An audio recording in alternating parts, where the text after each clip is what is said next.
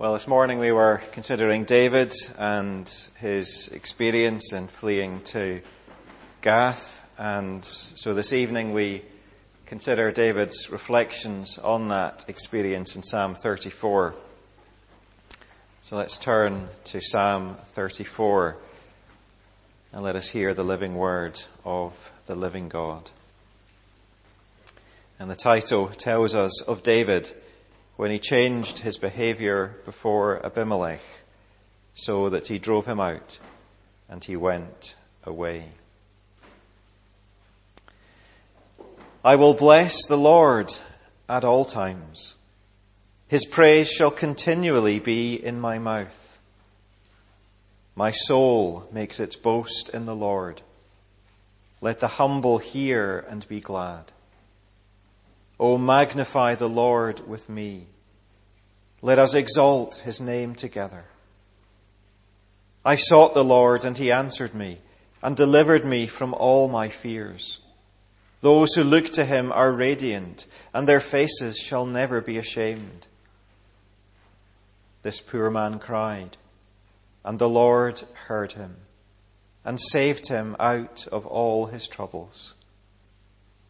The angel of the Lord encamps round those who fear him and delivers them.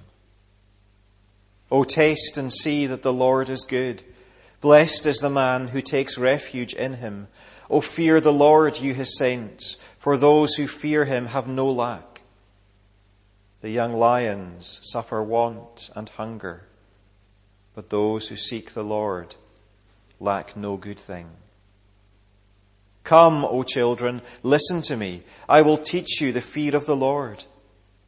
What man is there who desires life and loves many days that he may see good? Keep your tongue from evil and your lips from speaking deceit. Turn away from evil and do good. Seek peace and pursue it. The eyes of the Lord are towards the righteous, and his ears towards their cry. The face of the Lord is against those who do evil, to cut off the memory of them from the earth. When the righteous cry for help, the Lord hears and delivers them out of all their troubles. The Lord is near to the brokenhearted and saves the crushed in spirit. Many are the afflictions of the righteous, but the Lord delivers him out of them all. He keeps all his bones. Not one of them is broken. Affliction will slay the wicked, and those who hate the righteous will be condemned. The Lord redeems the life of his servants. None of those who take refuge in him will be condemned. Well, if you could turn back to Psalm 34, and we'll consider the whole psalm this evening, but just to read again verse 1. I will bless the Lord at all times. His praise shall continually be in my mouth. Well, how would you address God if you were on the run for your life? If the king was hunting you down with all the resources of the state bearing down on you, if you had just been reduced to feigning madness before the enemies of God's people in order to eke out another day of life, if that was you, then I'm not sure that praising God would be particularly high on your agenda. But this psalm tells us how David responded to exactly that situation. We're told in the title, this psalm is of David, when he changed his behavior before Abimelech so that he drove him out and he went away. And without that title, I doubt we would tie this psalm to David in all of his needs and distress. And yet, this is the man, and this is the situation that produces a psalm so full of praise and comfort. And for us, as we close out another year, I hope that we can take this psalm as our closing words for 2023. Whether our year has brought joy or whether our year has brought sadness. This is a psalm, as David says in verse 1, for all times. And it is a psalm for us at the changing of the years. The psalm itself is presented as, in Hebrew, an acrostic psalm. That's to lend an aid to memorization, highlighting that this is a psalm which we should have fixed in our minds and in our hearts. And the psalm itself splits easily into two sections, and we'll look at them as our two headings this evening. First, the first 10 verses, reasons to praise God. And then verses 11 to 22, a life of fearing God. Reasons to praise God and a life of fearing God. First then, reasons to praise God. As we begin this psalm, David has a pretty fixed purpose. He says, I will bless the Lord. His praise shall continually be in my mouth. David's response to the circumstances of his life is no accident. He has this determined purpose that whatever is going on round about him, he will be found praising his God. And David says, I am going to do as I intend. Verse 2, my soul makes its boast in God. As he has purposed in his heart, so he does. And David, boasting in God, has a positive effect on others. Here is a man suffering great distress, and yet he is praising his God. And so, verse 2, let the humble hear and be glad. When God's people see someone who is enduring hardship as a good soldier of Jesus Christ, when we see someone praising God at all times, then it makes the rest of God's people glad. It lifts our spirits to see the Spirit at work in someone suffering and yet praising God. And David, knowing how seeing other believers praise God is an encouragement, verse 3, he goes on to call everyone to join in this song of praise with him. He doesn't want to be alone in his praise of God. So he says, let us exalt his name together. But David, the psalmist, with all that he has gone through, knows that it is not an easy thing to bless God at all times. And so he goes on to give 6 motives, 6 reasons to stir up our hearts to join him in praising God at all times. And these reasons are given in verses 4 to 10, and we'll just run through them now. One motive David gives us to join him in praising God is that God hears prayer. We have that in verse 4a. I sought the Lord, and he answered me. Verse 6a. This poor man cried, and the Lord heard him. Now remember, David has entangled himself in a pattern of sin.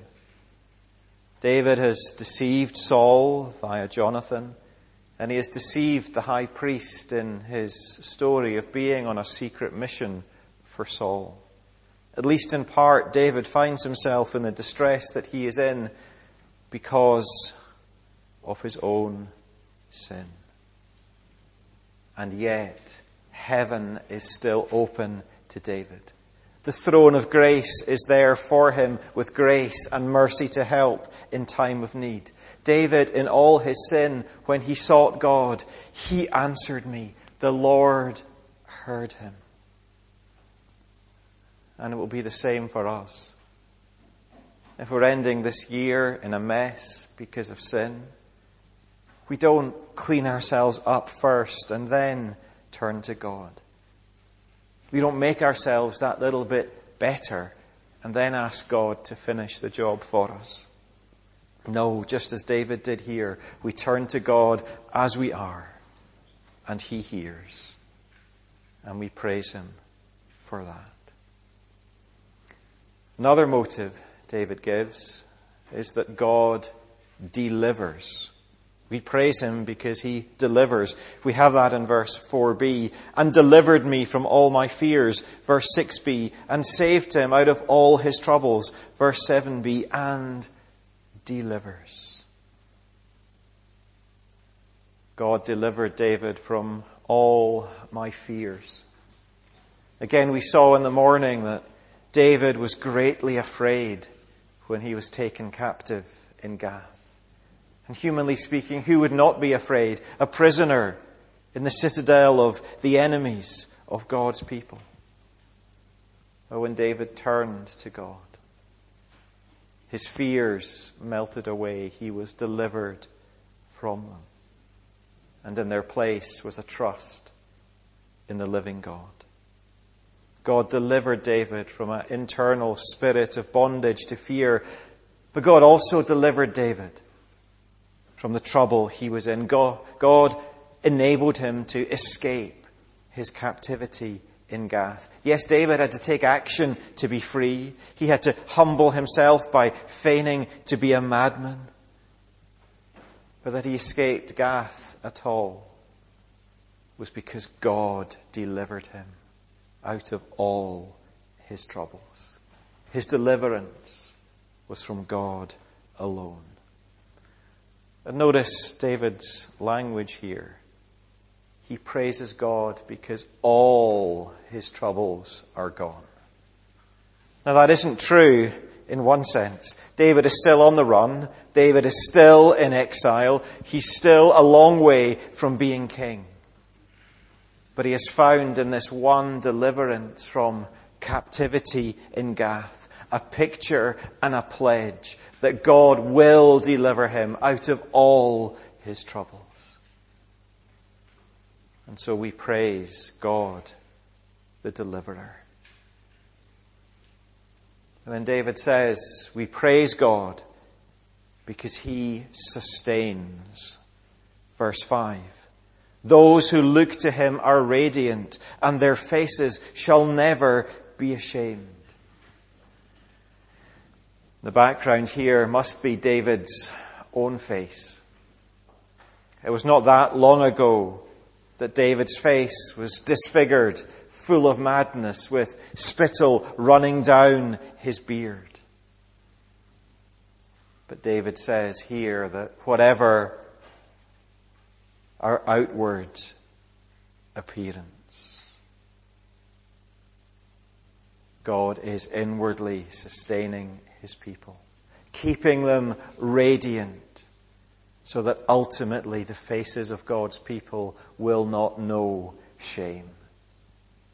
David is saying God sustains His people radiant, free from shame, until that day when ultimately with radiant faces we will no longer see in a mirror dimly, but we will see face to face and be like our Savior, radiant and beautiful, because we will see Him as He is. We praise the God who sustains. But there's more to come. We are to praise God because He is the God who surrounds us. Verse 7. The angel of the Lord encamps round those who fear Him. David says we should praise God because He is with His people. Particularly, the angel of the Lord, God the Son, is present with His people. And there are all the innumerable angels, ministering spirits who are at the command of God the Son, the angel of the covenant. We are always in the presence of God and His angels. So David, in Gath, a lone fugitive, was not alone at all. God was with him.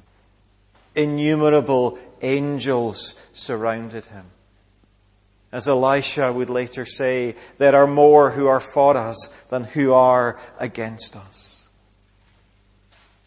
And just as for David, we are never alone. Just as the angel of the covenant surrounded David, so the Lord Jesus Christ has promised, lo, I am with you always, even to the end of the age. God the Son will never leave us nor forsake us. David continues, though, to pile up the reasons to praise God. We should praise God because he is the God who protects. Verse 8, taste and see the Lord is good. Blessed is the man who takes refuge in him. David encourages us to trust in God. Taste and see the goodness of God. Draw near to him. Place your life in the hands of his goodness. And then David says, you will know the blessedness of the God who is our refuge. David knew the danger of the world. He knew its danger as a shepherd when he faced the wild bear and the lion attacking the sheep. He knew the dangers of war, facing down Goliath and then leading Israel in their military escapades against their enemies. He knew the danger of persecution with Saul hunting down his life.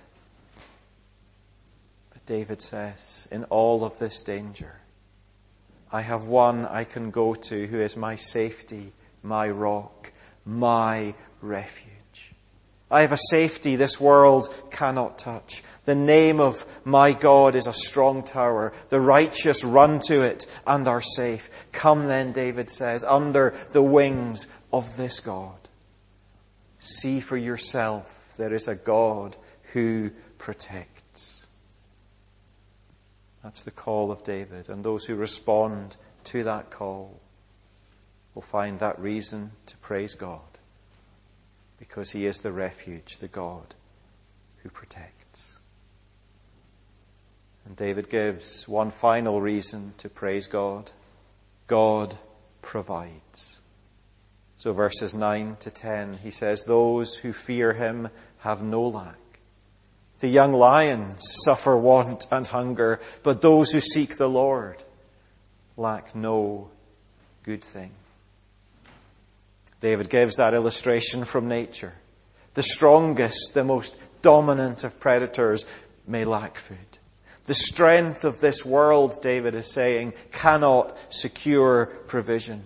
The most powerful animal can go hungry. But God's people, by contrast, will always have what is good for them. That may not be all that we want or think we need, but it will be all that we truly need. God provides.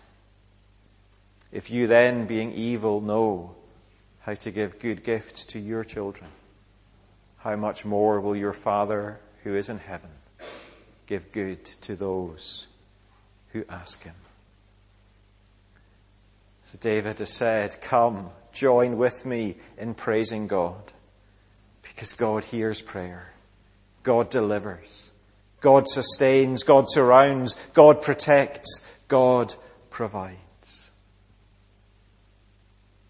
Will we join with David at the end of this year?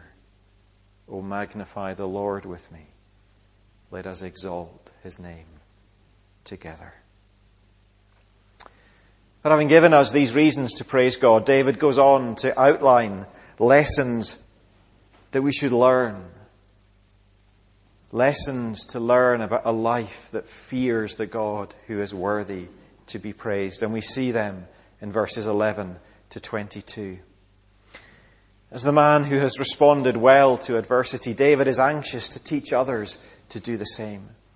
And so he calls, verse 11, children, Listen to me. I will teach you the fear of the Lord. He moves from a psalm of praise to a psalm of teaching. And in telling us the lessons that he has learned from his suffering and praising, David tells us really three things that we should do to live a life that fears God. In response to the greatness of the God who is to be praised, we should live godly lives, verses 11 to 14. We should pray to the God who hears us, verses 15 to 18. And we should trust in God's redemption, verses 19 to 22. So first, let's look at this response of godliness. David asks, verse 12, do you desire a life that is long and good? A phrasing that really means, do you desire to live a life that is under God's presence and blessing? Well, David says, if you do, devote yourselves to godliness. Verse 13, keep your tongue from evil and your lips from deceit. Turn away from evil and do good. Seek peace and pursue it. There's a specific instruction here and a general one. The specific instruction concerns the tongue. Evil and deceit must be kept from it. And David here is probably reflecting back on his own conduct. As we saw just before penning the psalm, David has deceived Saul and he has deceived the high priest. David has not kept his tongue from speaking deceit.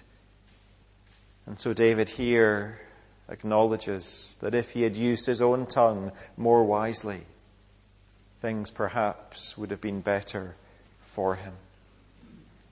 But then moving away from the specific of the tongue, David generally calls us just turn from evil, leave sin, flee from it, and fill your lives with good. Nature abhors a vacuum. So if we simply try and stop being evil, more evil will just come into our lives. No, our lives are to be filled with good in response to the God who is to be praised. And David highlights particularly here the good of being a peacemaker. Seek peace and pursue it, he says. And again, this probably springs from David's context. Israel as a kingdom is knowing disputes, division, disharmony, rivals, David versus Saul. And so David says, from his own context, if we are to fill our lives with anything that is good, fill it with peacemaking.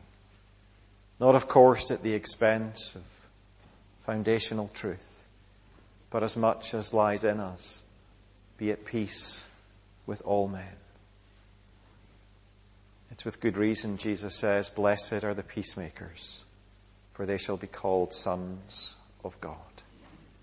To pursue peace, to fill our lives with that good, is to show the family characteristic of the Prince of Peace, who arises with healing in his wings. So David says, to fear God, to respond rightly to the God who is to be praised, pursue godliness. And that is as much a New Testament calling as it ever was an Old Testament calling. 1 Timothy 4, train yourselves for godliness. For godliness is of value in every way. It holds promise for the present life and for the life to come. Then David says, learn to pray to God. Verse 15 to 18, and verse 15 is so beautiful. The eyes of the Lord are towards the righteous, and his ears toward their cry. We don't need to wonder if God will hear our prayers, if God will understand the circumstances our cries come from. No, God knows the way that we take. His eyes are towards us, watching us, looking after us. And his ears are toward us. They are open, ready to hear our prayers. And so we can be assured, verse 17, that when we utter our cries to God, the Lord hears and delivers out of all our troubles. David is saying, God heard my cries, mired in sin as I was. So everyone learn from that God will hear your prayers. And so much of trouble that we have in our lives is because we do not unburden ourselves fully to God. The hymn is right when it says, oh, what peace we often forfeit, oh, what needless pain we bear, all because we do not carry everything to God in prayer. But there is a caveat, and you may have noticed it in verse 16. The face of the Lord is against those who do evil. And what David is saying is that if we have that fixed purpose to remain in sin, if we have that fixed desire to continue on the path of evil, God will not hear. But the comfort is that no matter the extent of our sin, no matter the depths of our misery, there is always that prayer God will hear. Verse 18, the Lord is near to the brokenhearted and saves the crushed in spirit. So says David, pray in all your sin to God as a broken-hearted, empty-handed sinner, and you will find a ready hearing. Respond to the God who is to be praised with godliness, with prayer. And then David concludes by saying, trust God's redemption. Verses 19 to 22. David doesn't hide the reality of life serving the God who is to be praised. It is, David says, a life of affliction. And these afflictions, verse 19, are many. And yet David says, know that God delivers. And know that God does not allow the afflictions in your life to get to the point where they will break you. Verse 20. In all of these many afflictions, not one of your bones will be broken. Nothing will test you beyond breaking point.